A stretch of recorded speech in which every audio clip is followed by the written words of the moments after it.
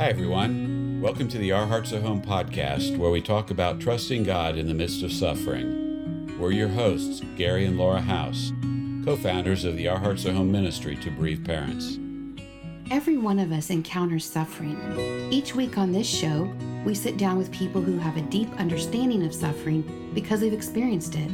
We hope you'll leave here with new insights into how you can trust the Lord through the painful times of your life. So thanks for joining us. We think you're going to be encouraged by what you hear today. After losing someone we love, we immediately start searching for help. One source we go to is books, and there are so many excellent books that we've all read over the years. Every few months, we want to do an Our Hearts Are Home podcast featuring some book reviews, and that's what this podcast today will be about. Today, we'll be joined by Lisa Thacker, Dalton's mom, and Carol Brown, Jackie's mom. Thank you both for being with us today. Thanks for having me here today. Thank you. I'm glad for this opportunity to be here today. Well, we've all chosen a book to give a quick overview of today, and we hope that our listeners will glean some new insights, as well as be prompted to order these books to read on your own, actually. Two of the books that we're talking about today are offered as online book studies with Our Hearts Are Home, so maybe some of you will also want to join us there. So, Lisa, would you like to start off today?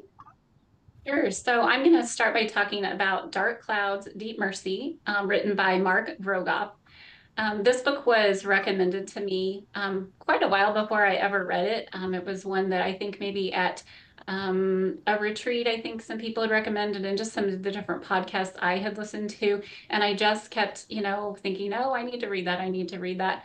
And then when I finally read it, I just wish that I had so read it before. This book has literally changed my prayer life after the loss of my son. So some of the main points that I just want to go ahead and cover are just some things that I really appreciated about the book. One is that the author just really writes from an authentic point of suffering. He has experienced suffering in his own life, so he didn't just write as an expert. He wrote with authenticity and out of his own need or necessity to learn how to lament. Another thing that I appreciated was that he gives a lot of definitions of lament, but they aren't just, your typical dictionary definitions. They're more practical definitions that also include why we need to learn how to lament. So two of that I just picked out was one, he says that lament is the path from heartbreak to hope. And then another example was, lament is how we bring our sorrow to God. Without lament, we won't know how to process our pain. And those were just two really good examples of definitions he gives, but the book is full of lots of definitions.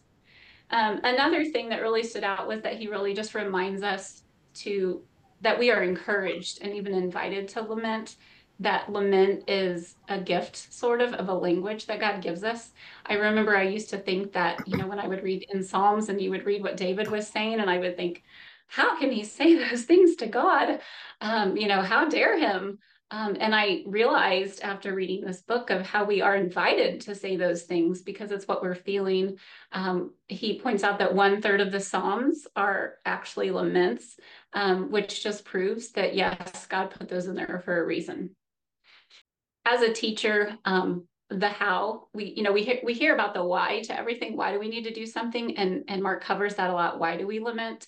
But he just really digs into how do we lament. And so there are 4 steps to lament, and he goes really in detail into what does each step look like? What does it sound like? He gives biblical examples of lament. He gives his own personal examples of some laments that he has written. But I just really appreciate that I don't have to leave the book just wondering, now how do I lament? He teaches you, how do you lament? And so you walk away knowing the why and how do you do it. So that was really important. Okay. And then I also, the last thing that I just really appreciate is, I think it's so easy as Christians, we think that we have to put on that smile even when we're suffering. I think that sometimes lament is hidden from churches, and he really addresses the idea that churches should be including lament in their teachings and in their practices for people who are suffering, that even Christians hurt, and it's okay for us to express that, and we don't have to just put on the happy face at church. Pain has a way of awakening us to our need for God's help. It shines a spotlight on our powerlessness to control everything.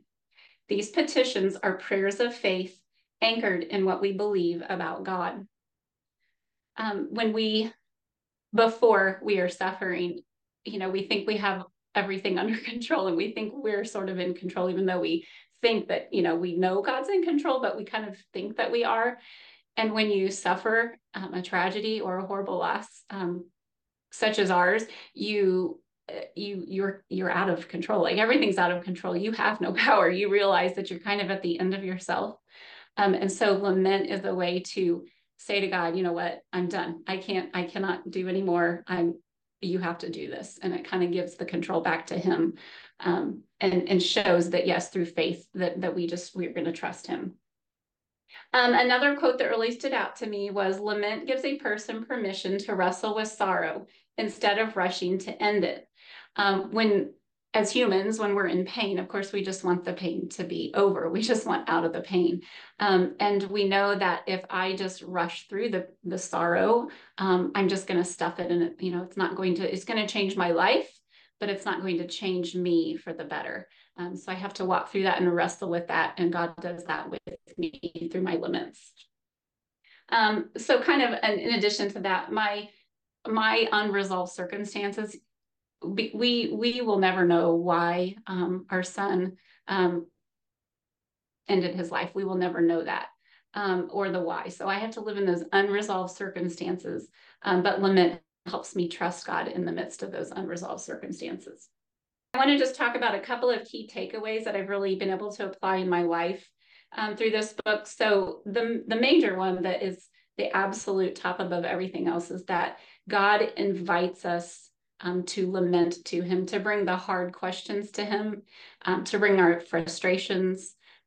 He knows our doubts. He knows our questions. He knows our wonderings. He knows the complaints that we have, but he wants us to bring them to him. He can handle them.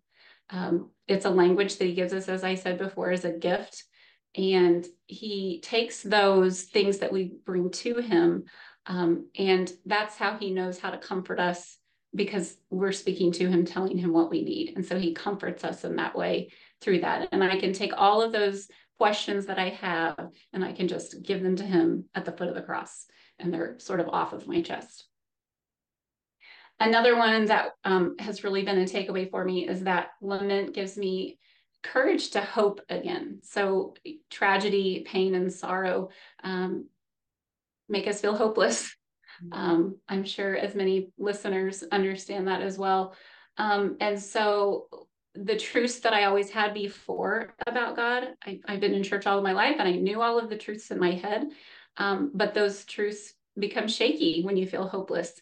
And so a quote that he has in his book is, he said, "Hope springs from truth rehearsed." So when I can rehearse those truths over and over in my laments, in my prayers, when I'm praying to him, but I know this to be true about you, God. I know you're good. I know you're faithful. I know you're going to be with me. When I can repeat those and rehearse those, it helps that hope. It helps me spring up hope again. Dark clouds, deep mercy will change your outlook on prayer. Your prayers will no longer be guarded, censored, and limited to the praiseworthy things you think God only gives you permission to pray. Instead, prayer will become honest, pain-filled cries that admit you are badly bruised, yet willing to pray boldly to a loving God who wants to comfort you in the dark. Lament will help you keep trusting the one who keeps you trusting. And I wanted to just add, definitely, I think that anybody at any point in their suffering should read this book. But if I was going to recommend a book to just a very new, freshly bereaved parent, and I've given a lot of thought to what books, I know some parents that I could, send a book to. And this book is just, I wish I had known about lament from the beginning, to just really have as my way to cling to God. We cry out to God, but this is just sort of that language of how we can do that. So at any stage, of course, it's never too late to learn how to lament. But for people just fresh on the road, this is an excellent book to get you started on that. So yeah. Yeah, it sure is. And you're just getting ready to lead a book study for Our Hearts Are Home in the evenings on this book. So some of our listeners, when this podcast comes out, you will just be getting started with that. So if you're listening today, you may be interested in joining Lisa. And there's quite a whole lot of people signed up for that particular book study. Yeah. I'm excited. Yes. Yeah, it's going to be looking forward to it.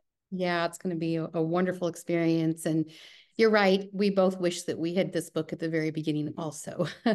We were crying out to the Lord, kind of not recognizing that what we were doing was lamenting, but this book just gives you so much structure and so much wonderful direction and on that. So thank you so much, Lisa.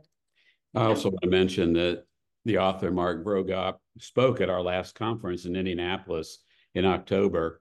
And that message on lament is stored on the Our Hearts Are Home YouTube channel. And it's really one of the best messages I've ever heard on any topic, but definitely very needed and appropriate to parents who have lost a child or are suffering in any way. Mm-hmm. Well, thank you, Lisa. Carol, would you like to share next? Yes. My book is called Hope is the First Dose by Dr. Lee Warren. I first heard of Dr. Warren through a podcast interview that he did with Jill Sullivan on the While We're Waiting page. And I was really intrigued by what he had to say, and I immediately ordered the book. And I find it to be very helpful. I think it could be helpful for anyone who is suffering from trauma, maybe not just child loss, but other traumas that are going to come into your life. He calls them the massive thing, or TMTs. He refers to them as, and how we can, by doing performing what he calls self-brain surgery, we can take our thoughts captive, and we can have a better quality of life as we walk this journey. He is a neurosurgeon. He also was in Iraq as a soldier. As a surgeon. He treated a lot of wounded soldiers, and as a result came home with PTSD, went through a very difficult divorce. But the thing that's most relatable to me is that he is a bereaved dad. He lost his son Mitch about 10 years ago. And so he doesn't sugarcoat the journey that he's been on. If you read the book, you'll realize what a difficult time he and his wife Lisa had in coming to terms with the death of their son. He's heartbreakingly honest about it, but he equates emotional trauma with physical trauma, and he believes that just as God designed our bodies to heal from a physical blow, he designed our minds and our emotions to heal from emotional trauma, particularly losing a child. I don't know that there's any more traumatic event that we can experience. He actually has 4 categories of people that he has come into contact with over his years of practice. He's treated hundreds of patients. And he calls the first group the untouchables. When the massive thing comes, they seem to be bulletproof.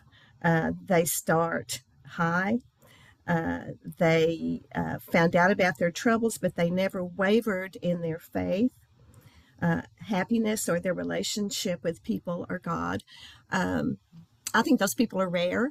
I think they're sincere. I think they're sincerely hurting. Their faith is at a level where they pretty much stay the course. And he's graphed these particular reactions, and as far as quality of life goes. And the untouchables, the line never dips. It's just straight across.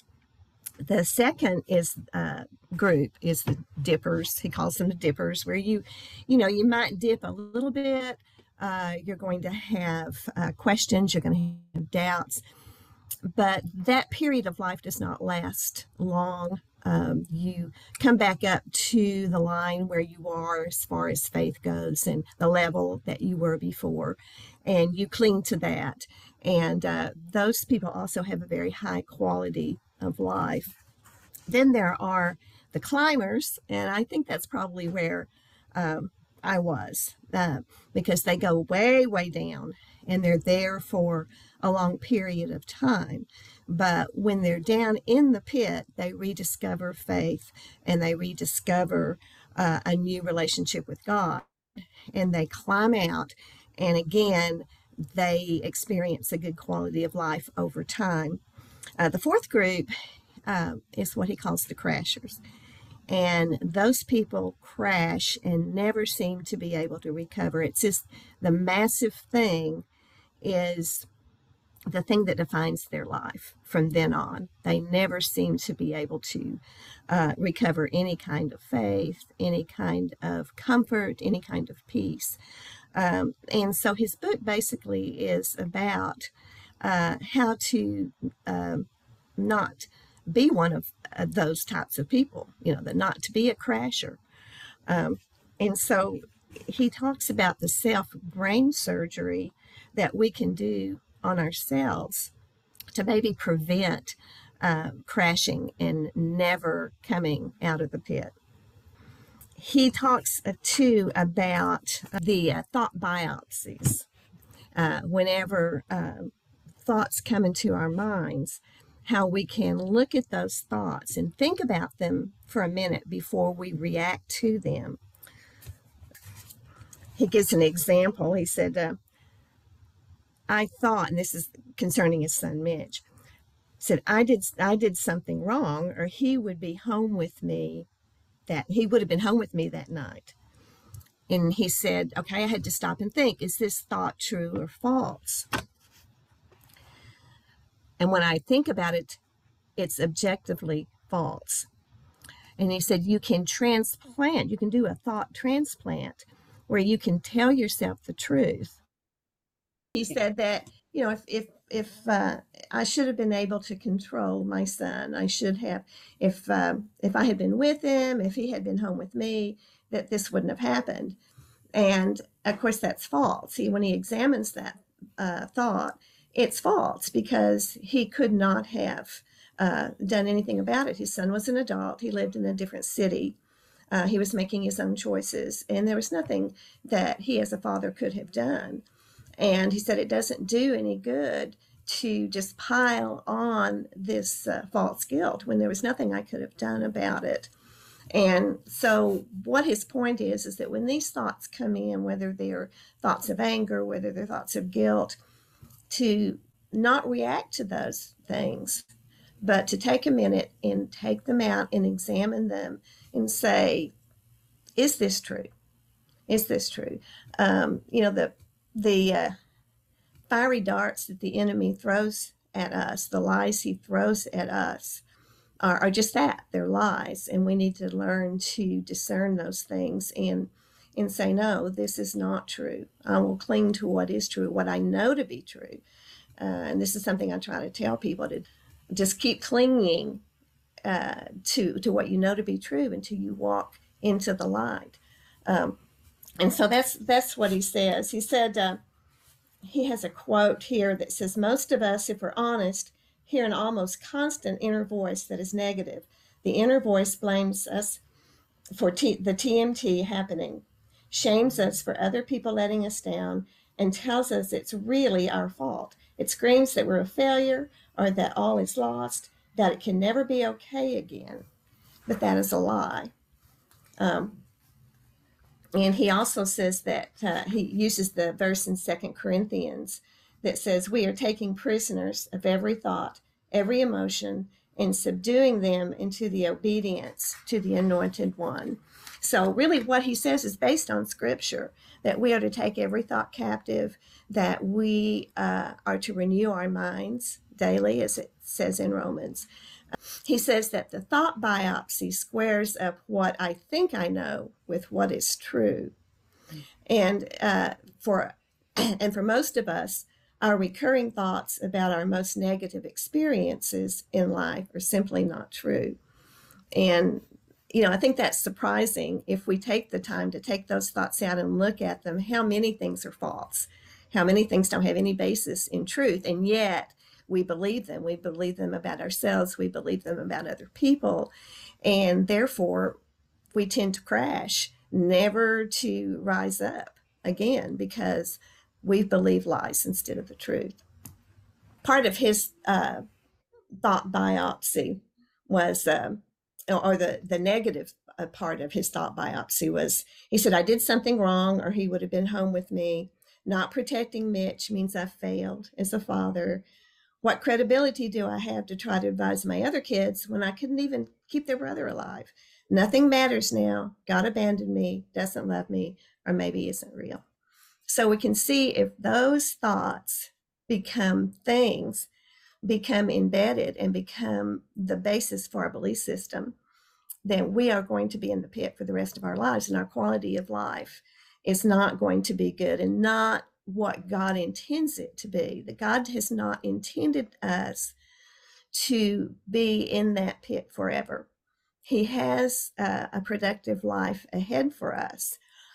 It's not that we won't miss our children. It's not that we won't be sad. But there are other things. We make room for other things that are based in the truth of God's word. And so that quality of life raises as we begin to grasp onto the truth. One of the things also is he gives he gave a negative example about your thoughts. This is a positive one. He said, your son is dead and you will always be sad about that. Is that thought true or false? It is objectively true.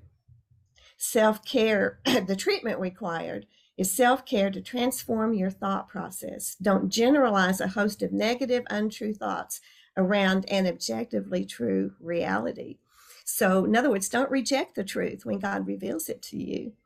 That's something, but to cling to it and to base your life on what is true.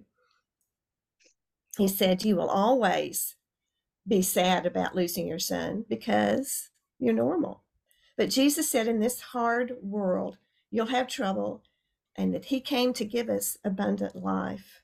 Your sadness will never go away, and you can have abundant life amid the hardest things because Jesus is not a liar. You have lost Mitch, and you have a beautiful family who loves you. You can think of 1,000 ways in which having 19 years with Mitch was better than having a lifetime without him. And I love that because I've always said 22 years wasn't enough, but I wouldn't trade him for anything. I would do it all again. The gratitude makes the sadness a thing in your life, not the thing.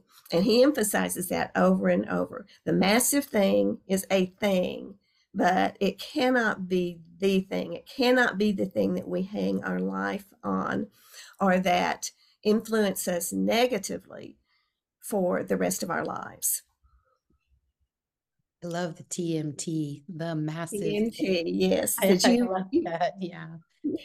You believe that you will see Mitch again, which means your sadness does not have the final word. There's more to this story. So that looking ahead instead of constantly looking backwards. And all these things he encapsulates in a treatment plan. He calls it a treatment plan for a healthier and happier life after the TMTs that come into our lives. He also says, I'll make this one last point, he talks about prehab as well.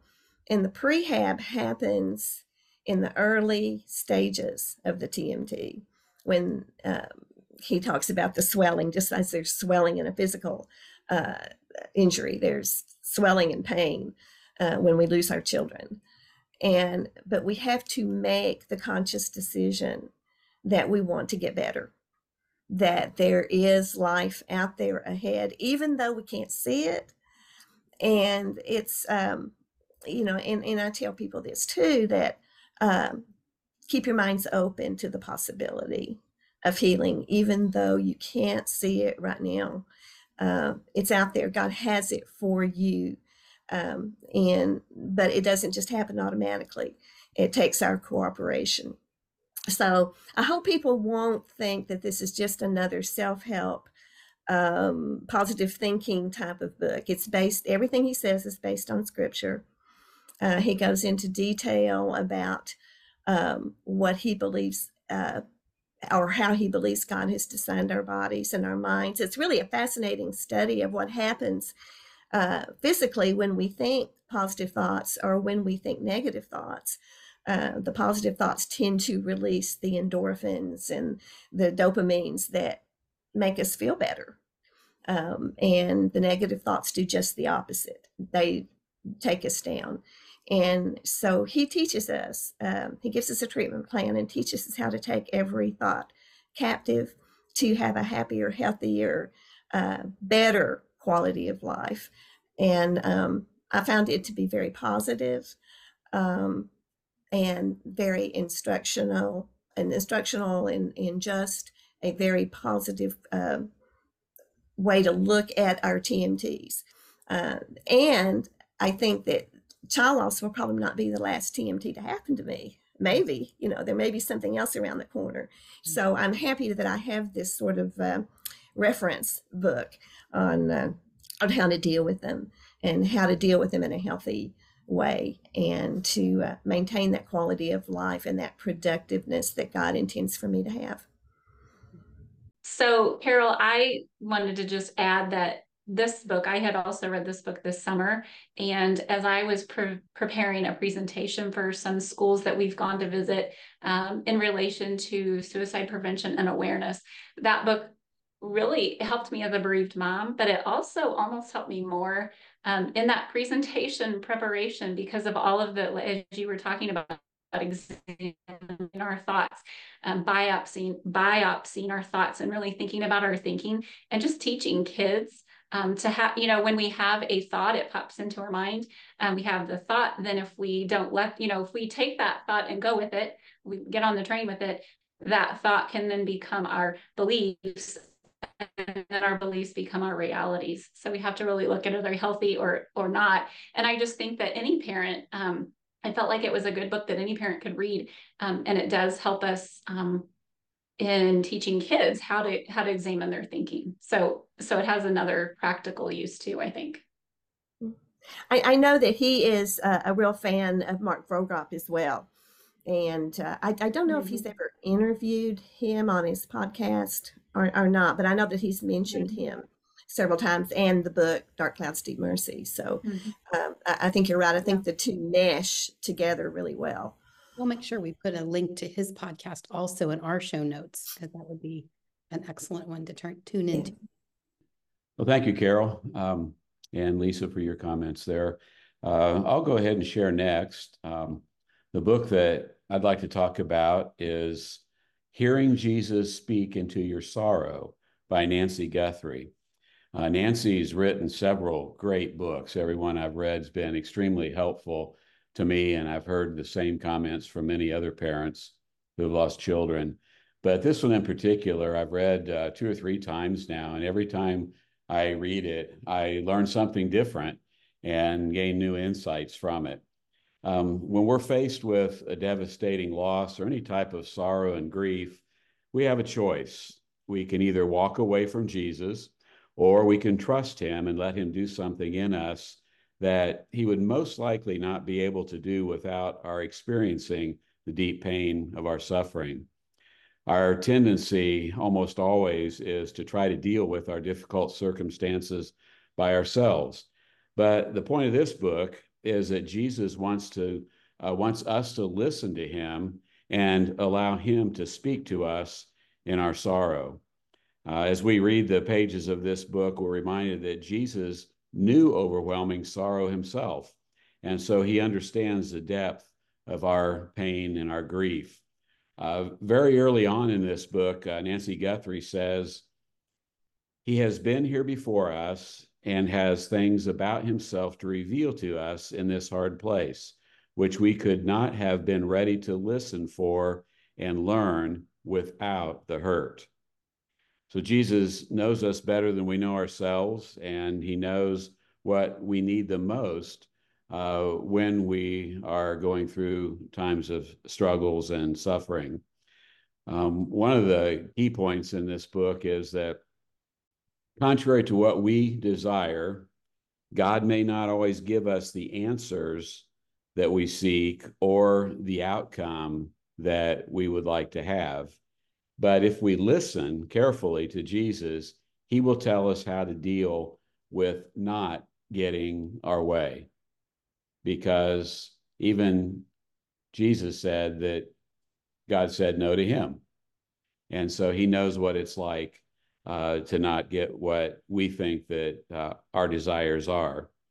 Regarding wanting what we want, Guthrie says, our disappointment reveals that we don't value the eternal promises of God as much as we want him to fix what we see as our most significant problems. What we want from him is to give us everything that he has promised us here and now. We think that physical life on this earth, the length and the quality of it, is of ultimate importance. And we have a hard time grasping the significance and the reality of the life to come. So when we question why God allowed our tragedy to happen, when we wonder, which we often do, if he really cares, when we feel that he's not near to us or that he didn't answer our prayers, reading this book makes it very clear that Jesus will speak to us in a way that provides insight and understanding at the time that we most need it. And as we listen to Jesus speak into our sorrow, we will clearly see that there is a purpose to our suffering. As Guthrie says, there is power in weakness and in brokenness. One of the many takeaways for me after reading this book is that Jesus may not give us what we want when we want it. He may not provide healing, for example, but he always responds by giving us himself. And that's what we should really be seeking, not the things that we're asking for and think that we need, but we should always be seeking Jesus himself as we work through our grief journey and experience our pain and our sorrow. And so I encourage anyone who's dealing with the loss of a loved one or any type of grief and suffering to read this book. It's a great source of strength and encouragement. Our Hearts Are Home is actually offering this book as a book study where we'll work through the book in depth over a period of several weeks.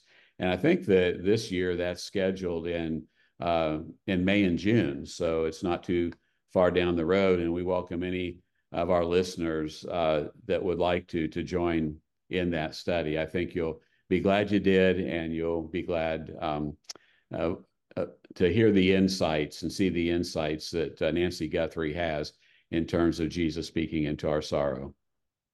Okay, well, I'll go ahead and do the very last one for today's podcast.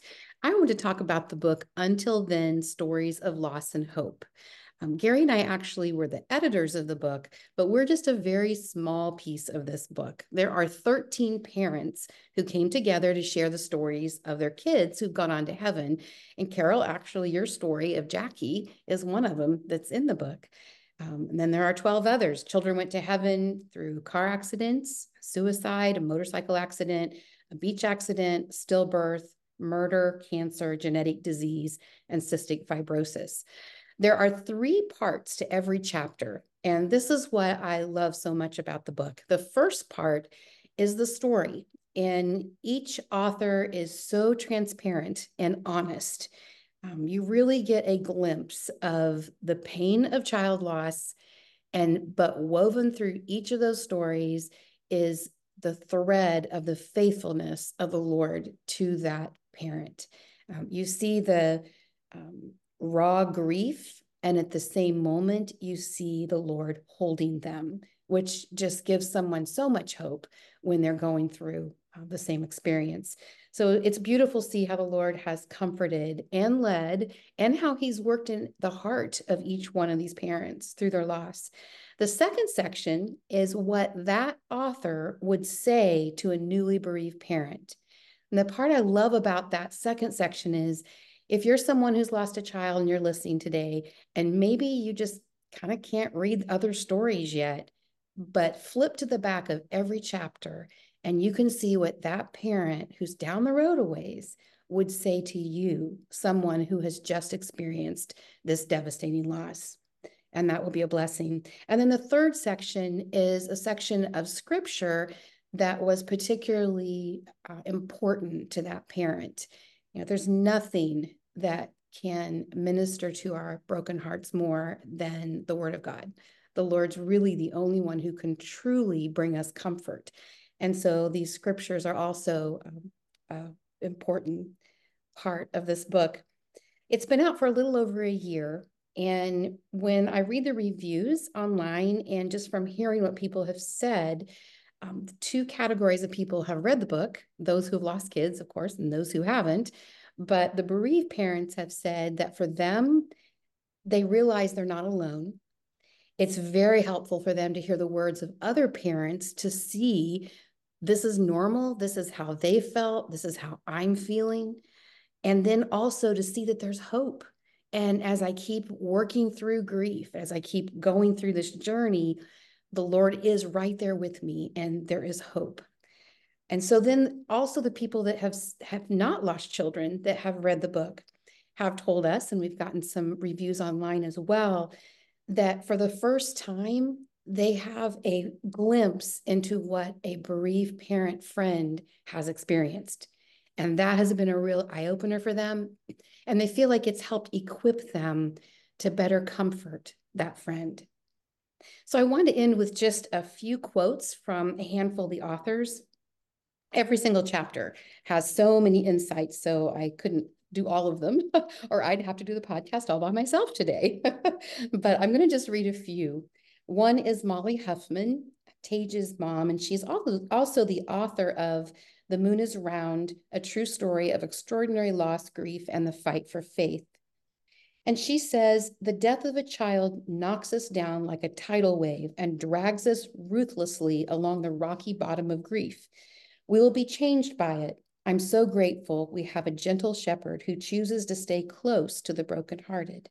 He does not rush us in our grief and will tenderly hold us, comfort us, and guide us to green pastures if we'll follow. Another one is Real Vinning, Carrie Lee's mom. She's also just published a book, Sunlight on the Ocean, about Carrie Lee's life and her own journey of grief. And until then, Real says, heaven now shapes the way I live in a far more tangible way than ever before. Living without Carrie here is hard, but I can do hard knowing that one day I'll see her again, hold her again, hear her infectious laughter again, and run my fingers through her wild curly hair again. And this time I'll never have to say goodbye. Melanie DeSimone is a blogger that many of us really appreciate her insights, and she blogs at thelifeididn'tchoose.com. She says, I would never have chosen this life as a bereaved parent. Who would? But I have come to recognize that my brokenness provides a unique opportunity to showcase the power of God's sustaining grace and strength. What he has done for me, he will do for any heart who turns to him. Two more quick ones here if we have another moment. Jill Sullivan is the co-founder of the Why We're Waiting Ministry, and she gives an illustration about the grief journey. And I just wanted to read this. It's a couple paragraphs, but I think it's will be useful to everyone today. She says, when grief is new, it's like an enormous boulder that you carry around with you. It's so big, the only way you can carry it is right in front of you. And because it's so large, it takes every bit of your attention. You can hardly see around it, and the weight of it makes it hard to even take a step forward. Everything in your life is consumed by the size and weight of this boulder. It feels like the boulder might completely crush you, and some days it does. Over time, the amount of time is different for everyone, and as you lean on the Lord for help, the boulder gradually becomes more like a toddler that you carry around on your hip. It's not quite as heavy, but it's still cumbersome. And like all toddlers, can be pretty demanding, requires a lot of energy to carry. But at least you can see what's ahead of you. It's a little easier to walk forward, and most of the time, you even have one arm free. Finally, over time and with God's help, the toddler becomes more like a backpack. It's still there. It's still heavy. You'll never be unaware of it, but it's manageable. You can live life wearing a backpack. And then the final one I wanted to mention was from Dion and Lorette Hanekom. They live in South Africa, and their son Dwayne went to heaven from a beach accident. And they say, the longing for our loved one who passed away will always be there, and they will always be part of our lives. The wound will heal with time, and we learn to live with the scar. It will always remind us of how God's grace carried us through the darkness. I love that we can look at our scars and it reminds us of God's grace carrying us through the darkness. Well, we've heard some great information about some wonderful books here today. I want to thank you, Carol and Lisa, for taking the time to join us and share the insights from a couple of your favorite books. And we'll do this again sometime. There are a lot of books that we would like to recommend. And so would like to use this platform to be able to get the word of these books out to parents who are grieving the loss of their children, as well as anyone who is going through a journey of suffering.